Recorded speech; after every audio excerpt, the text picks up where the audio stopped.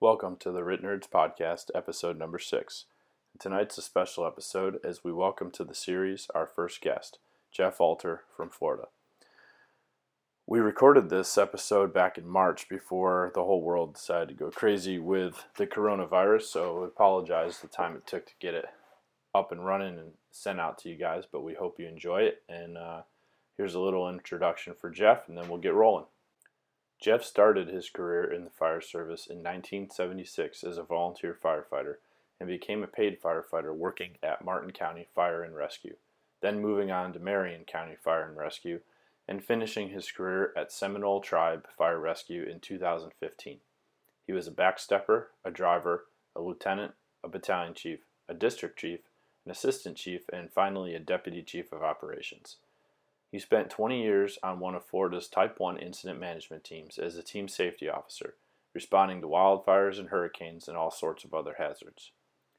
Recognizing the need around the state that something had to be done to get people back on track in training and believing in the RIT concept, he developed an idea of holding a statewide RIT competition at the Fire Rescue East Conference and to do it on the show floor. In 2012, Jeff helped start the Florida Rapid Intervention Operations Group, otherwise known as FROG, and they are now in their 8th year. The first year they had 6 departments compete. This year they had 30 teams and had to turn away 4 teams because of time constraints. If you haven't seen them, check out their Facebook page, and for more information, reach out and contact them. Their contact information's posted up on their Facebook page. And that's enough of me talking, and let's get started. All right, well, we'll get started then. So we'll just get started. First off, I'll welcome you on here.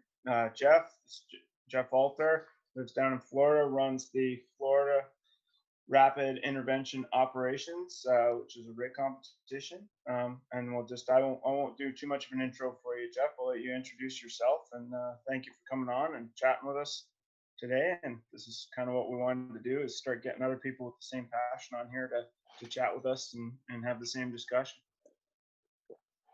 Well, thank you, you and James. Thanks for inviting me. I've been on the job, or was on the job, for 40 years. Started as a volunteer firefighter and then became paid firefighter and worked my way all the way through the ranks. Done the hazmat, confined space, all the disciplines that you can do, including spending 20 years on a Type 1 Florida incident management team as the team safety officer, responding to wildfires across the country as well as hurricanes. I think from 1998 through 2015, I've responded to every hurricane that ever was during that time frame. That's okay. So what obviously this is the RIT podcast. So what was the main driving factor that got you into rapid intervention the same way you're in it now? Well, when as we know, if you're a hazmat responder, you were always using the 2 in, 2 out. For a hazmat response, if 2 guys went into an IDLH, then there are 2 out. So I was very familiar with it.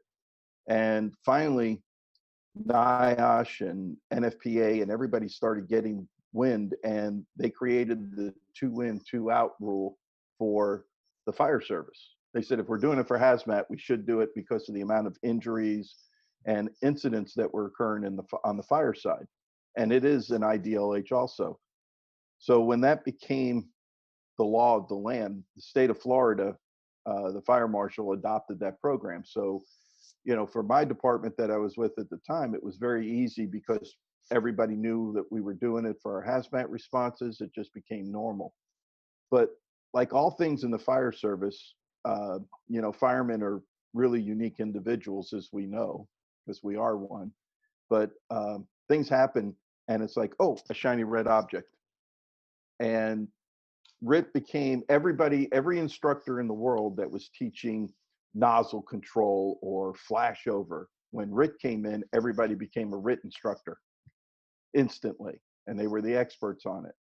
And then within 2 years, right around 2004, 2005, what did we have in the fire service that became the next thing?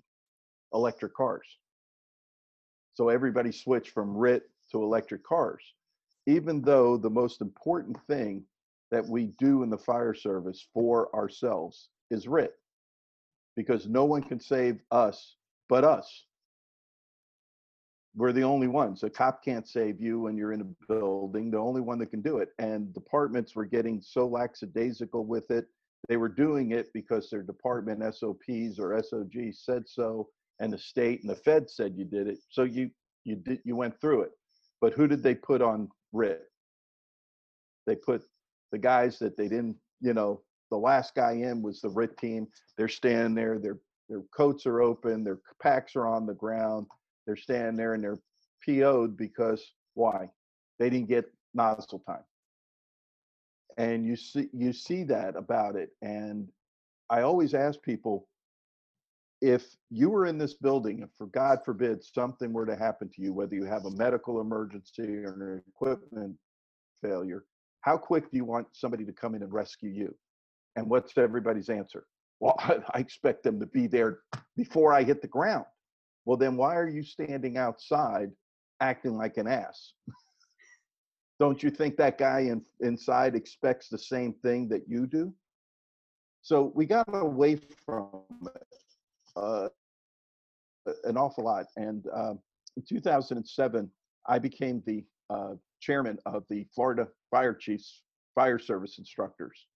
And part of our job was creating the training for the 3 conferences that they had. They have a general conference, they have an executive conference, and they have a safety and health conference.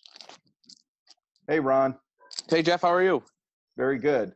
Sorry for interrupting here. No problem. No, you're not. What's up, Nathan? Not too much, man. Glad you can make it. Yeah, ran a little behind for you guys. Sorry about that. Oh, that's good. okay. So Hey, Jeff.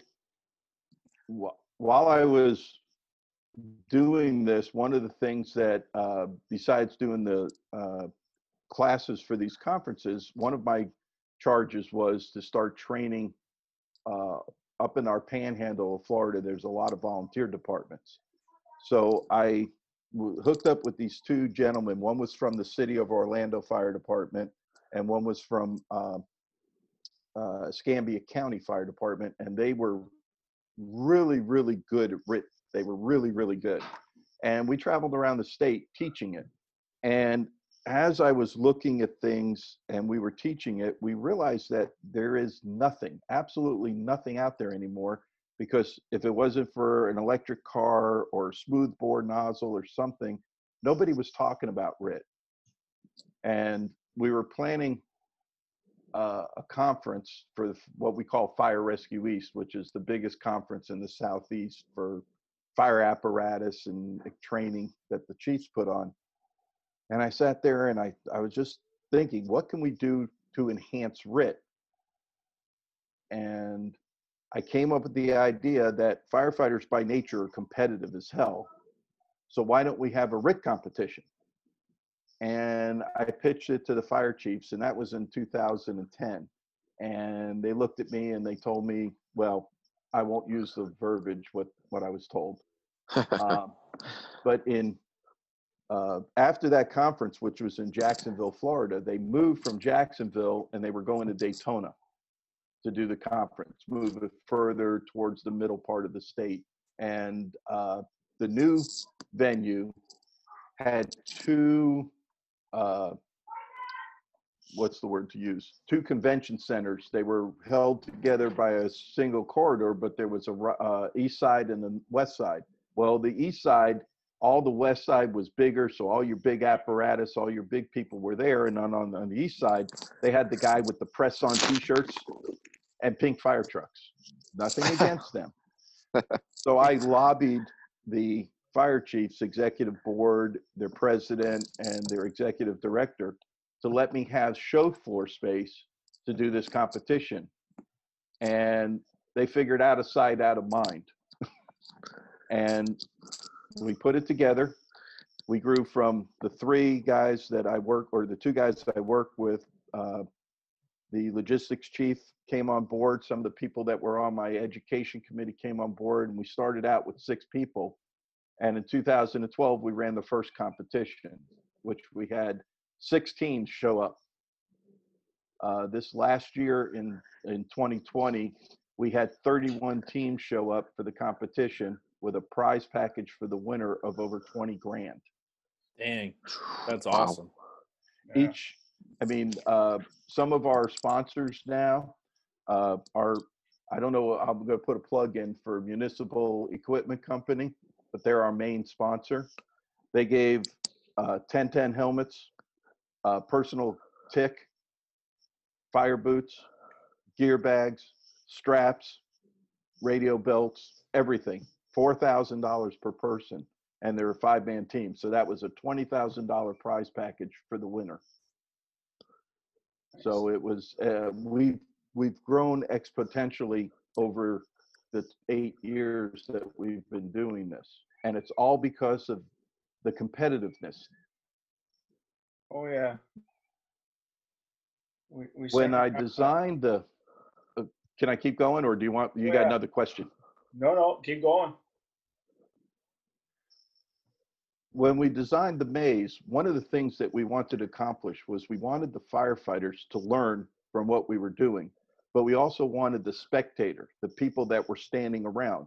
So if you're blacked out, using whether it's, wax paper, press and seal, or anything else, you can't see what's going on, but everybody's standing around you. But if you build the walls any higher than 30 inches, people can't see it. So what we did is the maze is built, and our footprint is 48 feet wide, 40 feet deep, and it's split in 2. So we have 2 mirrored courses, and we start out with what we call the preliminaries. We have a 9-skill competition on the first day that they have to make it through. And the reason why we do this is we use the same RIT bag.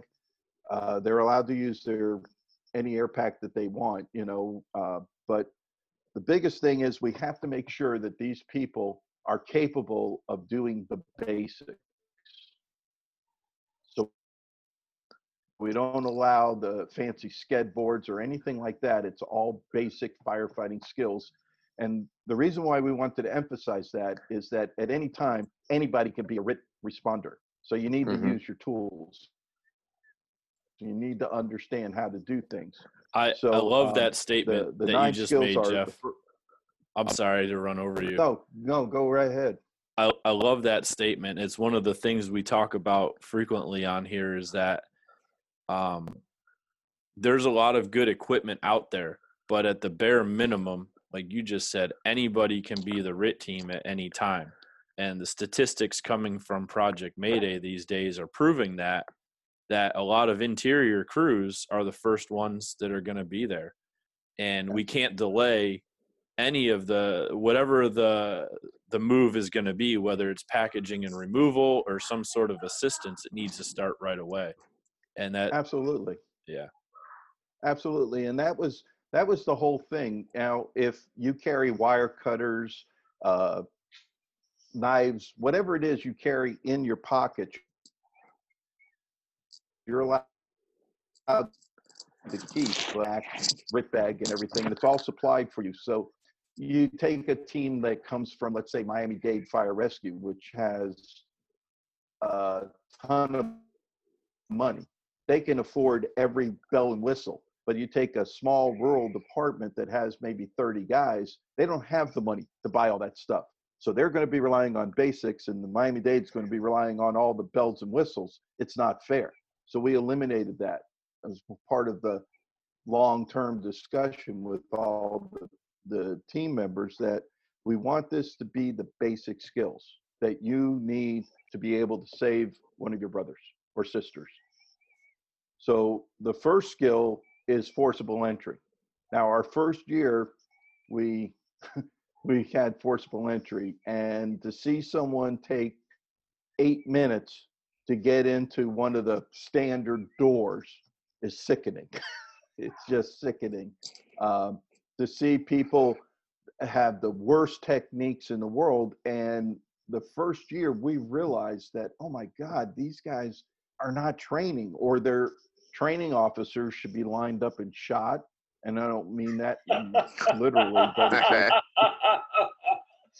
Can we quote that for this episode?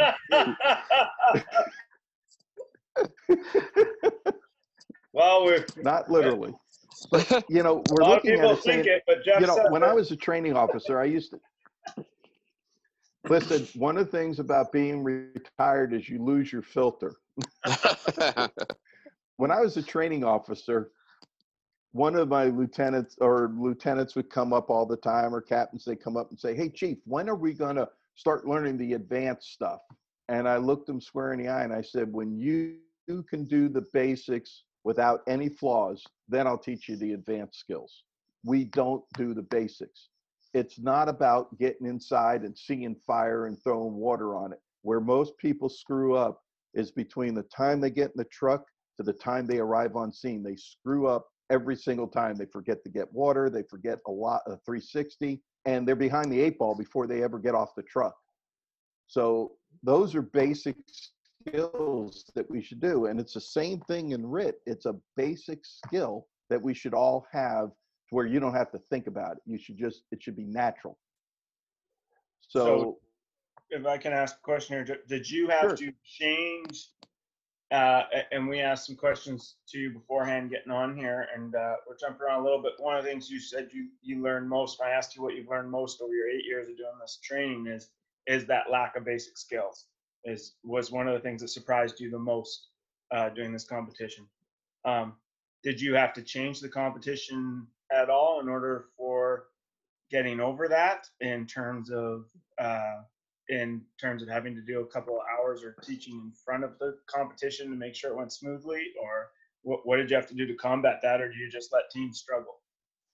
no, we definitely, the whole idea of this was to make people better.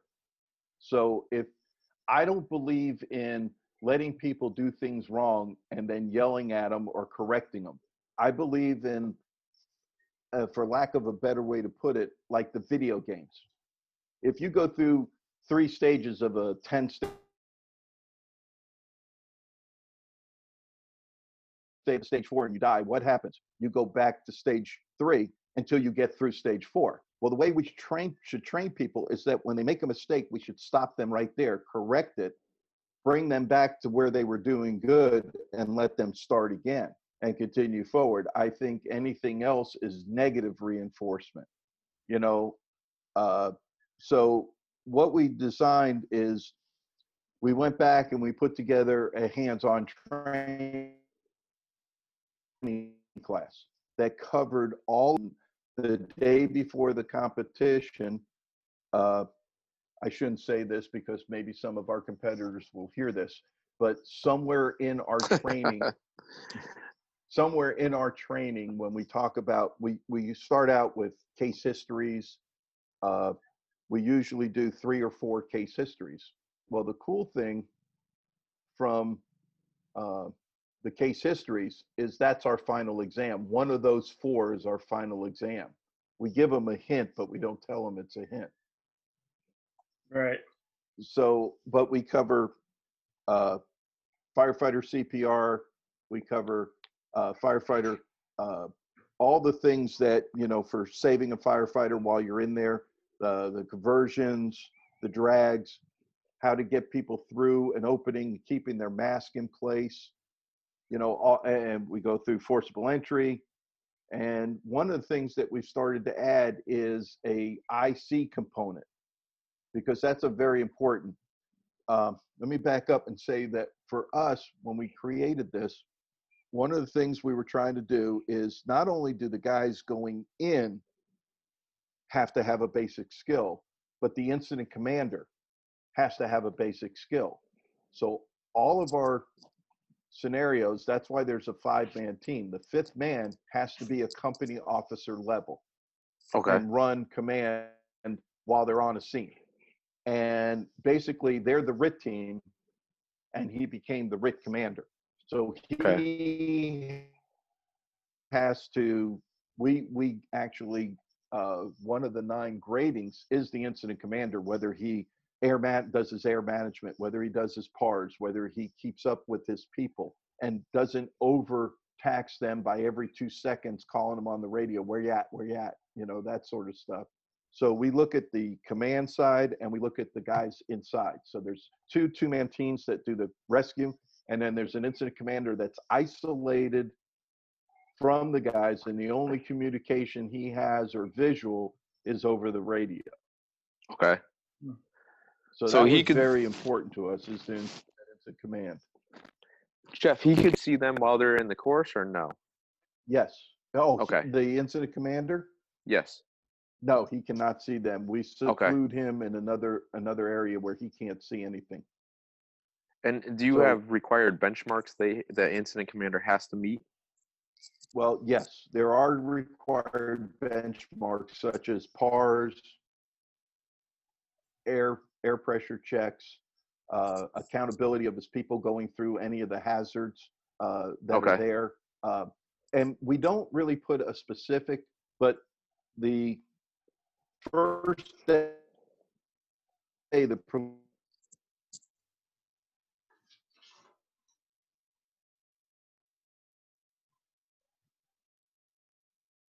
limit, you don't expect someone to have a 10-minute PAR check when it's only going to last 6 minutes. But we Right. do require them to do those things. Okay. Okay. So just to wrap up, sort of talking about Frog and then moving into some of your other questions there, Jeff, and a bit more discussion is, so one thing I think was pretty cool is you guys are in the international rescue competition this year, right? And potentially in it for future years, including Luxembourg. Yeah. One of the gentlemen who is very into that, they wanted to, the World Rescue Organization does a lot of training around the world, as you're aware, but it's all about saving civilians. There's no competition that is about saving firefighters. So one of the things that we're doing this year at the end of October, beginning of November, is we were invited to do a 2-day program for the World Rescue Organization when it's held at Miami-Dade Fire Rescue. And it's sort of like an audition to see if what we do, the world body likes it enough to make it part of the competition moving forward. Okay. So it'll be kind of interesting. One of the things that we've had to do is take our rules, all the things about what we do, and translate them into, which isn't hard today with the technology that we have, but we've had to transfer everything into 14 different languages. So that, Wow. all the, and the cool thing is that, let's say a team from Japan, we are not changing what we do. They have to figure out what we do and do it under our rules. So we're Okay. working on a few videos to show them, what the competition is. And that's the cool thing, is they do it the way we say we do it. We don't have to make it into them. We don't have to use their scenarios, their equipment. It's ours, period. And that's the cool thing about it. And I'm looking forward to it, because the way they've got it set up is they're going to have 10 teams from the States and 10 teams from around the world, so that we'll be able to do a lot of different training. One of the cool things is that we've had people through our Facebook page talk to me from Argentina, Peru, France, Mexico, and we've done a lot of exchanges with them. Unfortunately, the kid that contacted me from Peru, they just lost 2 days before that, they just lost 3 bomberos because they didn't have anything about RIT. So I scoured everything I had, as far as PowerPoints and everything. He said, don't even worry about translating. He said, I can get it translated. And I must have sent him probably 4 gigabytes of training. Holy They cow. didn't have anything. So That's who would awesome. be, who's the team to beat in 8 years of doing it? Have you had a repeat team that's always at the top, or? Actually, yeah, there's one team that there's a lot of teams that get better over there, and there's a few like Boynton Beach, for example, Boynton Beach Fire Rescue down in the south end.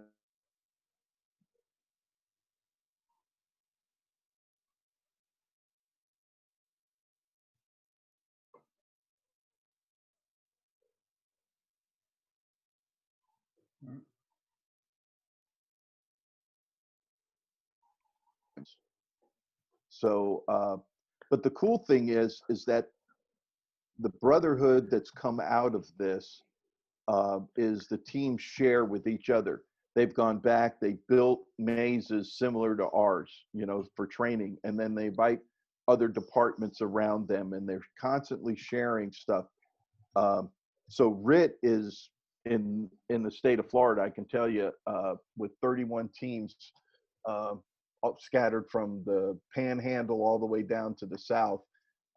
RIT is being done a lot. We're doing a program in Ocala, a one-day program for them. And the interesting thing is they put it out on their Facebook page, and within 3 days, they already had 10 teams sign up. Wow. And they only have 20 slots.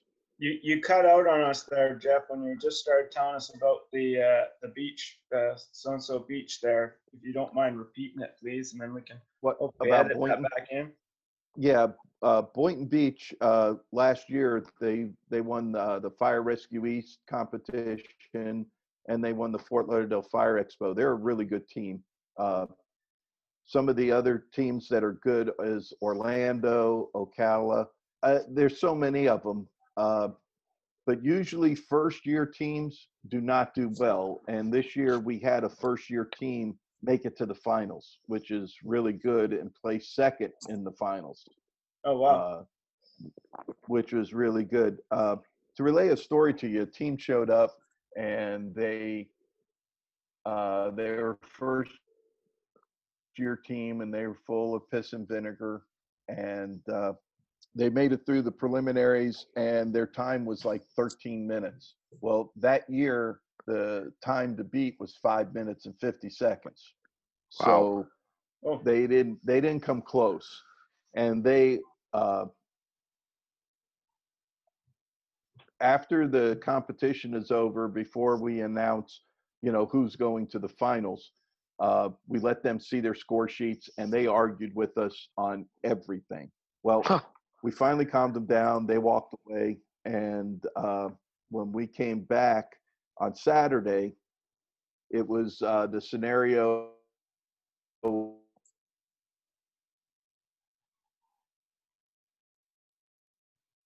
You're cutting out on us again. that had a hoarder house, a hoarder double, and ended up dying.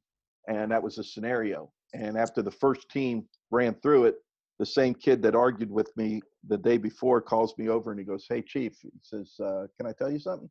I said, "What's that?" He goes, "That's hard." And I said, "Well, our job is hard, and you need to train to be here on Saturday." Everybody knows that you got to make it through the preliminaries to become part of the top 5 to make it to day 2. And on day 2, we recreate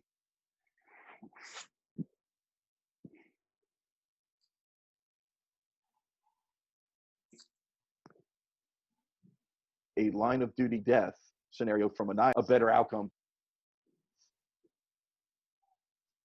You guys still there? Yeah, you're cutting in and out on us a little bit. We turned our videos off. You might, if you can just turn your video off as well, Jeff, that will hopefully clear it up a little bit. All right, I turned mine off. Does that work better? Hopefully. It just started now. I don't know. Maybe clouds moving in or something. But Blame Canada. South Park fans. I feel like you probably watch South Park, Ron. Only a few episodes. Yeah, there you go. Yeah, Jeff, it cut out when you were starting to talk about the hoarder scenario Okay. with the kid coming up to you and telling you that it was hard and going from there? The the when he saw what was on day two, uh, he realized that they were woefully ineffective in their RIT skills, because we make the scenario as difficult as possible, and you really want to get to day two, because that's where the rubber meets the road. That's where you really find out if you've got the skills. On day one, there when you come on the course, you're masked up so you can't see. But we don't sequester anybody, so we have people that are standing around, and the whole object of not sequestering them during the preliminaries is the fact that they get to watch other teams do great things and do bad things. And that as well as I do, we can learn from both. And that's what the day one is about. But once you get to day two, we bring them in, we take away their phones, their super watches, everything. And when they come out onto the course, they're blacked out. So they have no idea. And the only way that they know what's going on is by the Mayday call that they hear. And it's super intense. This year's scenario was two firefighters searching. One firefighter fell through a floor, and the other one was half in a hole and half out, but he was conscious. And they had to get him. You had to get both firefighters out. So it was pretty intense. We built a platform that was 8 feet by 8 feet and was 48 inches off the floor. And we Okay. built a staircase, and they had to go up and down a staircase, getting the victim in and out and everything. So it was pretty intense. Jeff, if you don't mind, speaking about the course really quick, noticing in the videos and the photos that the walls only appear to be maybe 4 feet tall. They're actually only 30 inches tall. Okay. Does that create any issues during the competition? The only issues we've ever had is people leaning over, spectators leaning over so that they could get the picture of a lifetime sort of thing. But Yep. no, we made it that way so that people could see exactly what the guys were doing, whether it was a good technique or a bad technique. And that was the reason for the 30-inch space. Right. Yeah, I always wondered, looking at the photos, I'm like, because we have essentially a mock multi-family dwelling floor in our firehouse, and we just turn the plywood on its side, so we have 4 feet, and those guys bulldoze those walls as strong as we could build them sometimes. So I was just curious, being blacked out or blindfolded, essentially dragging a down victim, how that all holds up. Well, this particular maze, this is our second one. After the first 2 years, I decided that I needed. I think I lost you again. Okay. There you are now. Okay. After the first 2 years, we decided we needed to rebuild the maze because we built the first one hastily. So we took our off season, and this one here now is 6 years old. It's been through 12 competitions, and it's still holding up.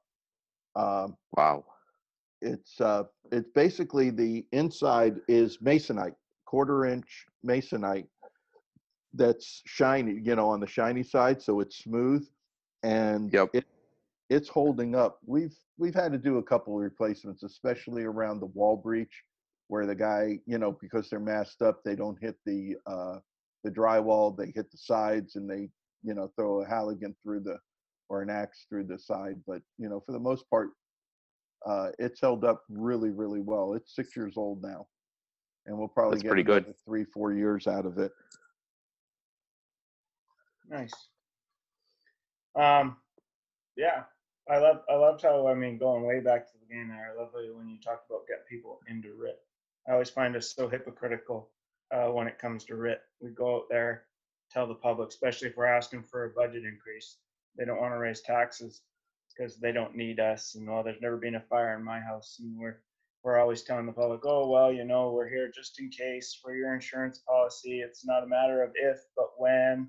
Doesn't matter how good you are, how well you're trained, keeping your place safe. Accidents still happen, all that, and we'll spend 8 hours maybe doing that at local school, and then we'll get back to the fire hall and we'll say we don't need RIT. It always just seems so hypocritical to me. It makes me laugh. Well, I got a question for you. Where is it? It's kind of like a rhetorical question, but where is it that people practice doing the wiki connection to transfill a bottle? Most of the time, sitting around the damn kitchen table in the AC. Yeah. And one of the things that we added to our hands-on training is we put them either running up and down stairs or put them for 2 minutes on a Stairmaster and then say, okay, now make the connection. Right. Because that's reality. You've got, I believe in reality training for a firefighter. And I can tell you with 100% certainty that when those guys mask up and we give them a Mayday call, that call just became real. We created an environment that is so real to them that it's really the job. Right. We've seen that too, Jeff. For a few years, I was part of our training cadre in Fairfax, and we ran a year-long RIT study. And I'll lead you guys into a couple topics here, and then I'm going to jump off, but I'll keep everything running. We started a study in 2016 to look at RIT. Now, fortunately, where I work and where I volunteered, RIT has, since I've been a member starting in 2005, RIT's always been taken fairly seriously.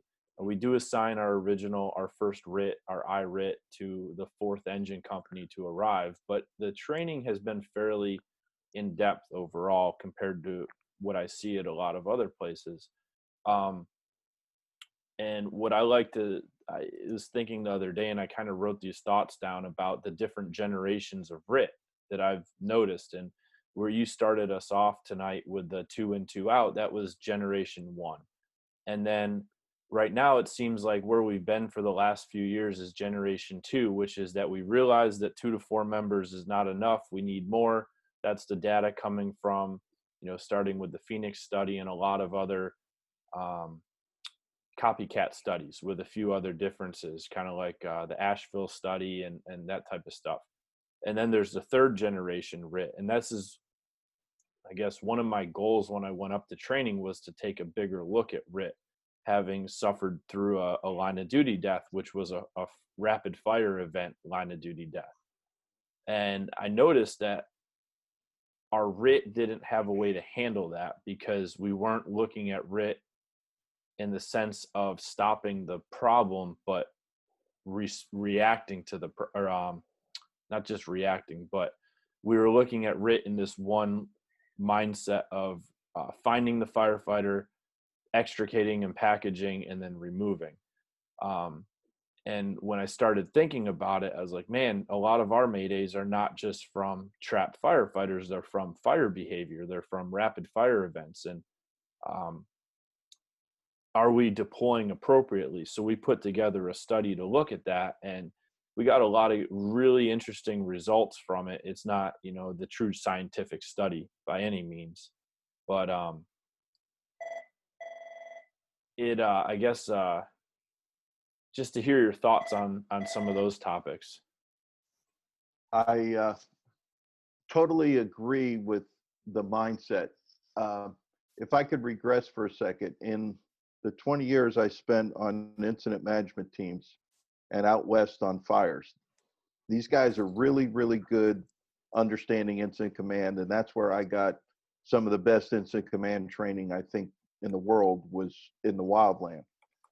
But one of the things that they're not good at is emergencies. Like you show up on scene, you can put a plan together, you can write an IAP, put resources on it, and fight a fire. But what happens if a firefighter gets hurt on scene, which there's been some pretty bad incidents for them. And as a group, we started working on something called an incident within an incident and putting plans together.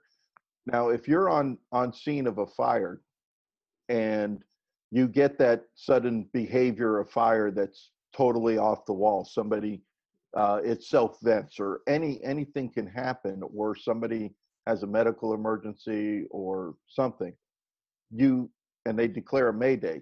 Is that an incident within an incident? Well, Think about that. It is, because yeah, now 'cause- I've got two problems. I've got a fire and I've got a down firefighter. I have to figure out what's the most important. Obviously, do I need to fight this aggressive fire that's now changing dynamically, that's caused this firefighter to have an issue, at the same time rescuing that firefighter? And the one thing that's not done is we can write the SOPs, we can write the SOGs on a mayday, when to declare it, what you're supposed to do, the 3 blasts, the air horn and all that, but you throw that crap out the window when it happens. It's like trying to keep 100 crickets in a 5-gallon bucket without a lid. Because every single firefighter thinks they can make the rescue of their brother or sister better than the RIT team can. Right. And it's total chaos. And if the guy that's the battalion chief or the company officer that's going to be in charge of an incident, if he doesn't sit down at the kitchen table with his people and actually go over the SOPs and give his people an expectation of how he expects them to act, you're going to have total chaos. And how many Maydays have come off like that in your experience from what you guys have seen? That's a question thrown back to you. A few, just hearing some audio, but again, hearing the audio, we don't always get that full perspective of what's going on. I'll tell you this, for one of the incidents that happened to me is I watched a firefighter fall through the floor into the basement, right off the front porch, and I called the Mayday on 2 different channels, and nobody heard me, and I was like, what do I do now? So I ran over to the command post and I said, we had a firefighter fall through the floor. And, like you start going through these scenarios and you're like, what if? And that day, that what if came to be real. So luckily he was able to self-extricate himself out of the basement as the RIT team was showing up to the basement door through the garage. But, it happens. But I completely agree. I think our incident commanders or anybody that has an officer rank needs to really sit down and have that conversation with their firefighters. They need to see where people's heads are at, because we don't all think the same and we don't all see the same picture. We've talked in the past. I like to send 2 2-man teams around the building opposite ways to do 360s when we go for RIT. So I'll send one team around to the left. When they get back, they'll give us their update. I'll send one around to the right. They'll give us their update. And it's just more perspective. It's more eyes. And then it gets the group talking. Hey, we need to go take care of this.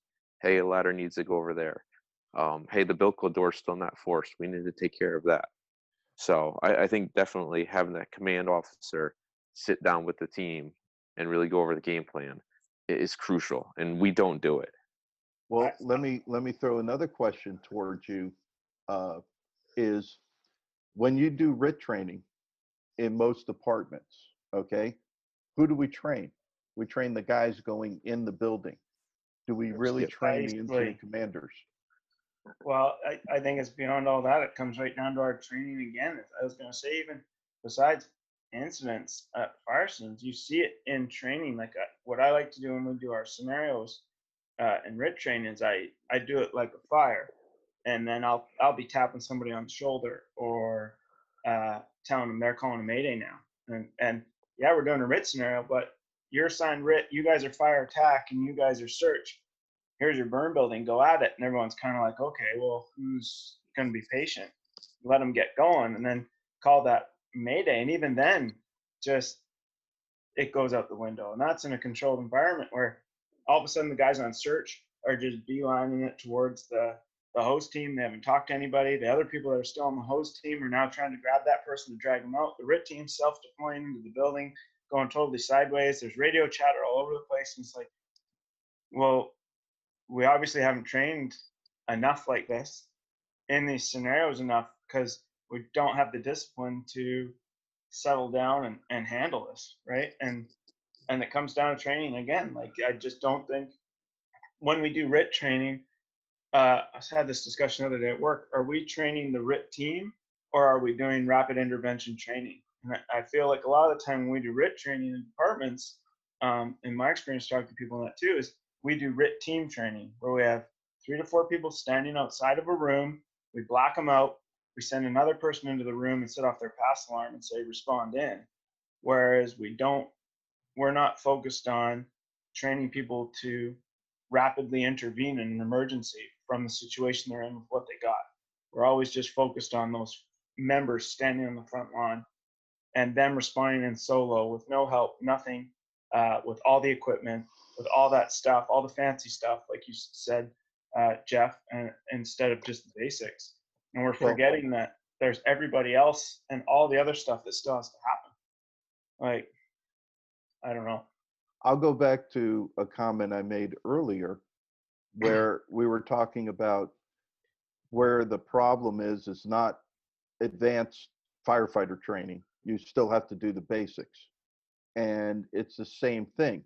We're looking at this and not in a holistic way, because as I was saying to James, take a WMD. When the bomb goes off and after all the kinetic energy stops, what do you have? You have probably a mass casualty incident and a hazmat incident. Have we handled those before? Yes. So it's really not a WMD, it's a MCI and a hazmat incident.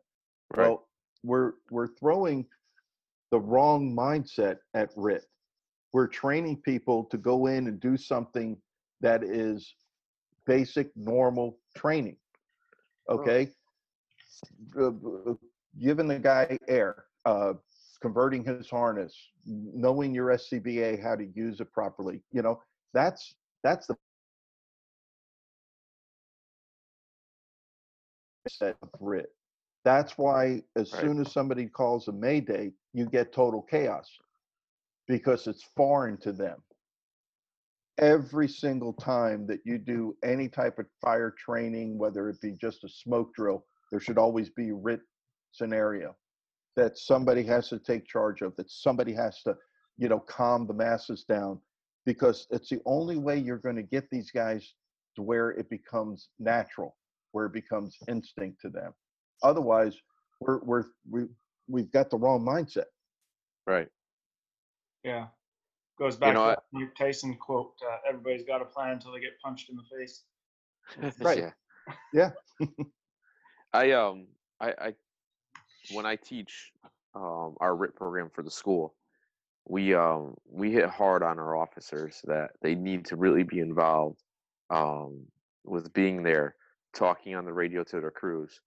The crews inside don't know how much time they've been in there, but like you said, you know, some ICs bombard them with checkups and whatnot, or check-ins, and that compounded on a real RIT call is going to be a big problem. So lately we've been hammering to get the IC and the officers more involved, whether it's just calling a basic Mayday and see how they respond, or going through a full-blown incident. So luckily enough for me, my chief of my volunteer house, he teaches with me in the class, and I always put him outside his incident command. And he always asks me, why you got to put me out here? I said, because I need you to train while you're doing this. And he gives me the look. But it's beneficial because he was a person that got excited, and now he flows through it. He knows the questions to ask. He knows, you know, to give the guys time, let them think, especially when he asks them a question, he lets them figure it out. Like air supply, give me an update on your air supply. So the officer inside checks his guys or whatever, and now he leaves that time for him to do his job and then respond back instead of, hey, I called you. Hey, I called you. Where are you at? Right. So as much as he doesn't like being outside as I see, it's very good training for him. And like I said, he's taken it very good. He's learned tremendously. So, but more and more, it's harder and harder to get the incident command involved. And I think it's one of two reasons. It's they don't know what to do, or they're just embarrassed, or not embarrassed, but they don't want to screw up, you know?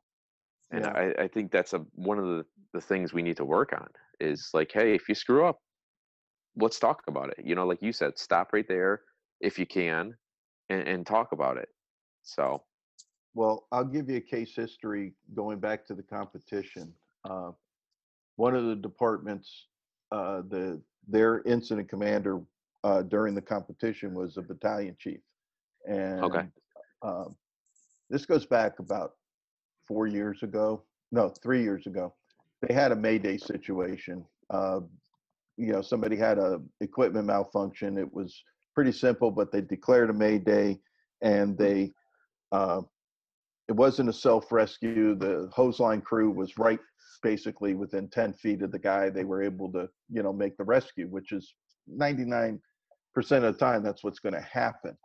But Mm-hmm. he came to me and he said, I want to thank you for one thing and one thing only. In the 6 years that I have been doing this, he says, my skill as an incident commander on a RIT have played an important role in making me better, because I practice this at least twice a year. And then I've taken it back and I've made the other battalion chiefs train with me on incident command. And that to me is one of the benefits. We all look at what we do in the competition. It's fun and everything. And as I told you, the guys that compete, they have 362 days looking at our rules, how to figure out how to circumvent them. Okay, which is typical of a fireman. They'll spend they wouldn't be firemen if they didn't. Mm-hmm. They'll spend 30 minutes trying to get out of work, and if they did the work, it would take 10. But that's firemen.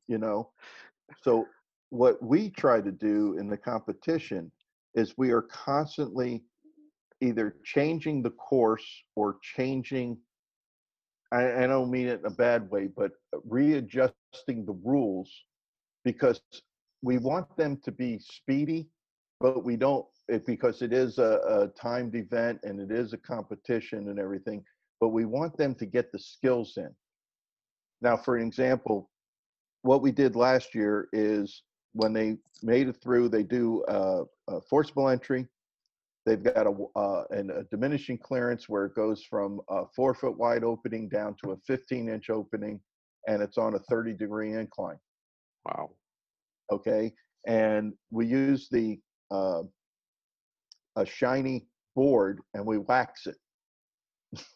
Okay, and there's no handholds. So they're sitting basically 15 inches above the ground. So when they get through this 15-inch opening, they've got to sound the floor, because they're coming out and there's a drop off. So they've got to sound the floor.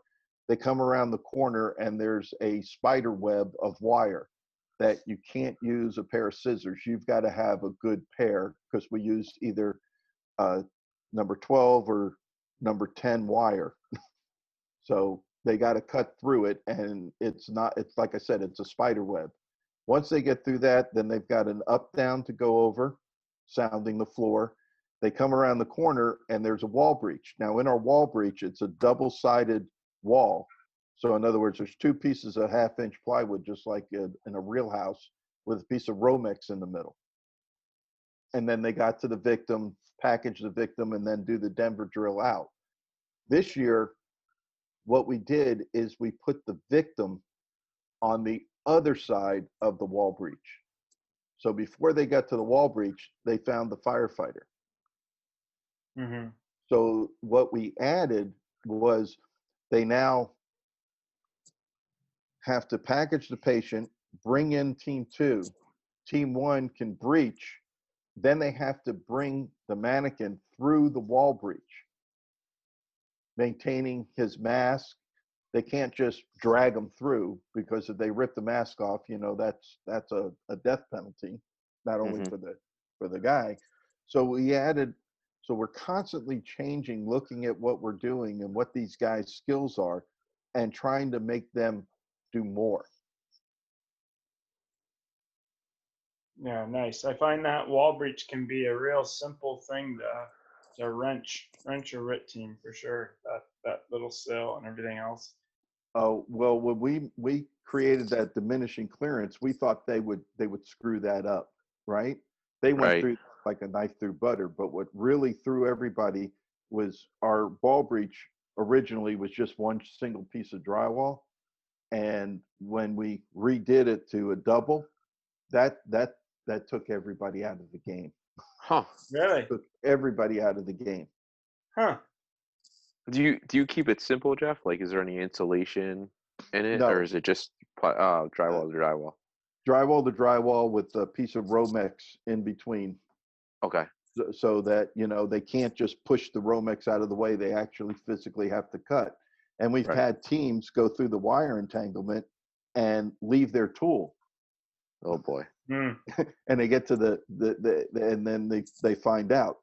See, we also grade them on, if they go in, the only thing that they don't have to come out with, if they go in, everybody has to have a forcible entry tool. So one of the teams that goes in, their first one, they could go in either with the axe or the Halligan. The second team has to come in with the other tool that they didn't use and a RIT bag. Okay. Now, on the preliminaries, we don't require them to use a rope bag, but on the finals, we require them to use a rope bag. Sort of like a search line, right? Search line, yes. Okay. The 3-inch Cormanel search line. Yep. And if they make it out of the building, because they have to have all 4 of them out plus the victim, and time doesn't stop until they call a par of 5. Okay, if they leave, they get gigged. So our competition is designed to where it's time plus, so all their safety infractions add up. It could be a 10-second penalty, could be a 15. So they may run the course in 4 minutes and get the Right. victim safely. They could have 6 minutes worth of penalties. Right. It's crazy. Now, if a team goes ahead and crosses the threshold of the door and they forget to put their regulator in, it's just like a boxing match. The judge holds up one finger and he counts to 10. If they did not make any effort to put their regulator back in their mask and go on air, they're immediately disqualified. Wow. Fair. Okay. If they're crawling along and his regulator pops out, right? You give them 10 seconds, because if you were in a fire environment and that were to happen to you, you'd be struggling like all hell to get that regulator back in. If they don't, they're disqualified automatically. We Jeez. also, if they're coming in and they've got a RIT bag with them, they're not allowed, if they run out of air before they get out, if they haven't given air to the victim and they use the RIT bag, they're disqualified. Once Okay. they give the firefighter air and they're running out of air, or they get gigged for running out of air, or having their low alarm bell go off, or vibrate alert, whatever it is in their air pack, they get gigged for that. But then if they or one of their team members, gives them air, then they're good. But if Right. they run out of air on the course, they're also disqualified. We had a team this year that actually, on the first day, they ran out of air before they got to the victim. The guy struggled mightily on the diminishing clearance, and he just hyperventilated the whole way. By the time he got 40 feet down the, back and forth through